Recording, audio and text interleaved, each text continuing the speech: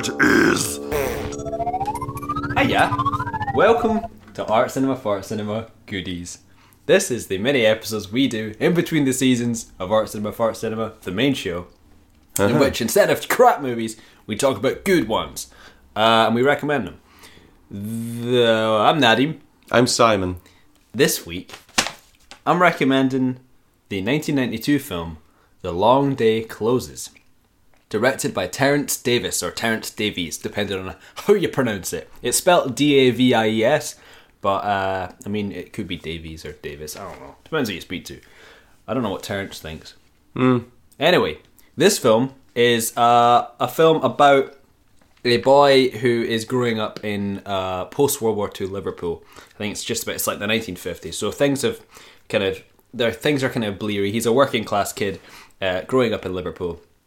And the film, there's no story. Well, there's a story, but there's no narrative in any kind of real sense. It's not like he goes on an adventure or anything like that. It's just a series of very, very subtle, very, very patient and measured and uninterrupted, I guess, moments of this boy's kind of upbringing. So the opening shot, for example, or the opening kind of moments, is a beautifully slow pan of the camera through like a Liverpudlian street at night in the dark while it's raining, while a Nat King Cole song plays, and it's fucking magical. Like that moment is just total movie magic. Like, and it's the most simple thing in the world. It's literally just the camera slowly moving through a street with this beautiful song playing, and it's just, it's gorgeous. So Terence Davis is he's actually a gay director. Not like gay director's an occupation, but he's a homosexual director, and he treated this movie as kind of autobiographical. So he's a Liverpudlian, and I think he was a closeted gay man until well into his life, and the movie, certainly there's moments in which this young boy, I can't remember his name. I wish I remembered it. There's moments where the boy, so for example, there's a moment where he's sitting at the window, bored out of his wits, sitting at the window of his flat, and you see that he's looking at workmen, and one of the workmen looks up and winks at him, and then he looks a little bit kind of perturbed by it, and that's all you get. There's nothing else other than that. It's just things like that, and there's you kind of gradually get the sense over the course of the film that this boy desperately needs companionship of some kind, because he's brought up just exclusively around kind of self-involved women. He's got no male presence in his life whatsoever, like no positive male presence. You don't see his dad, for example, and he spends his money and his time going off to the cinema, and it's really just about how this lonely boy finds kind of meaning in his life through watching art, and he doesn't like school, and it's super subtle, it's very, very slow moving, and you end up completely enveloped in it, and the way the camera moves is just totally gorgeous. So Terence Davis, he wasn't a formally trained director. He's a totally independent still film director who didn't receive any formal training, so he kind of uses the camera in a very unorthodox way, and it totally adds to the kind of dreaminess of the film, because the film feels like a bunch of recollected memories kind of smushed together. So there's a moment where I think the song I presume is called Tammy. Have you heard the song that goes Tammy, Tammy, Tammy's in love? No, I don't know that one. No. There's a tune, I can't remember what it's called. I think it's called Tammy.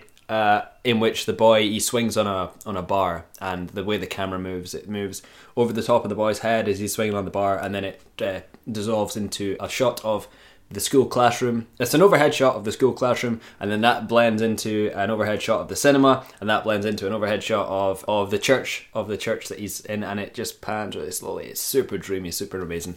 I'm sure you'll be able to find that on YouTube, but I don't know, man, that movie is I've never totally heard it. Cool, man. Never heard of it before. Yeah, That's The really Long bizarre. Day Closes. That sounds like a film I should have heard. I think you'd really like it. You would really like it. I don't have much more to say about it, really. What you're saying about him not being formally trained, it's a bit like that thing that they say about sword fighting, that the best sword fighter in the world fears the total novice because they'll be unpredictable. Ooh, yeah, that's what it feels like. You can totally win a lot of favour with your original thing if you. It's like what Ozzy Osbourne said this as well about people like learning music. It's like if you go and learn music and train and do all that, school stuff, you're not going to be. You'll You'll learn end a up certain ironing. way. You'll end up ironing out what was actually uniquely you. Exactly. Right. Yeah. So there's kind of that. This that film is example. unlike anything I've ever seen. It's almost like it's kind of post-narrative or something. Like it doesn't even concern itself with a story. It's just a series of scenes and moments. It sounds a bit like barely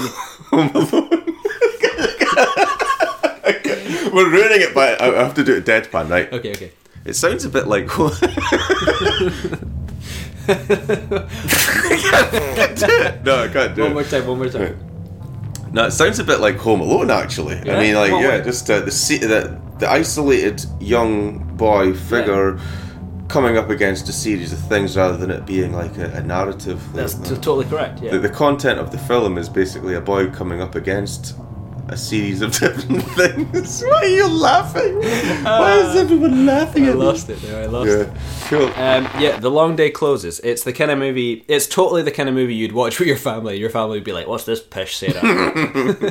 Like, Sarah, put this off. This is pish. Put on X Factor. You know what I mean? Like, it's not a film that you're gonna get a lot out of if you're watching it with other people. I think it's a film that you would sit again in the dark and put your headphones on and just absorb the film and totally just get into the narrative and kind you of watch really it- get under the skin of this kind of tragic character. If you watch it with like-minded people, I guess that's okay. Yeah, sure. But I mean, there's definitely films that it totally adds a layer of discomfort to Yeah. actually And it to is- be able to look over at someone and you're, are you enjoying this? Yeah, That's much nonsense. like Crumb, it becomes much more about a kind of specific set of circumstances, which is post-war working class Britain, as opposed to being just about this boy's homosexual repressions or something. It's not really like that. It's much more to do with the time period and the people in that time period and kind of just their lives and how they just kind of ticked over and got on with it and stuff. It's a total meditative film. You could sit and just kind of appreciate life in a way. I don't know. It's super nice to watch. I really, really got a lot out of it. And I it's on iTunes. I got it just a £3.50 rental. Just I thought I'd check it out and it was great. So. Well, what you were saying about Terence Davies, though, or Davis. Or Davis. Yeah. Davis or Davies. Going back a while, going into shops like Fop or Virgin Megastore when that existed, there would be, at one time, there was a thing where there would be a section called Gay Interest. Oh. And I don't even know if that's a thing anymore. All right, no. They probably don't want to do that. They don't want don't to suggest over there for the gay interest stuff. Yeah, well, that's why I'm cautious to call him a gay director, because it's like he's just a good director. He's just a great director. He's just like he's done another film called Distant Voices Still Lives with Pete Postlethwaite, who plays an abusive father, and that's an autobiographical film as well. And it's very similar. It's like super meditative, super dreamlike. You just kind of sit and absorb this kind of things happening to this working class family in Liverpool.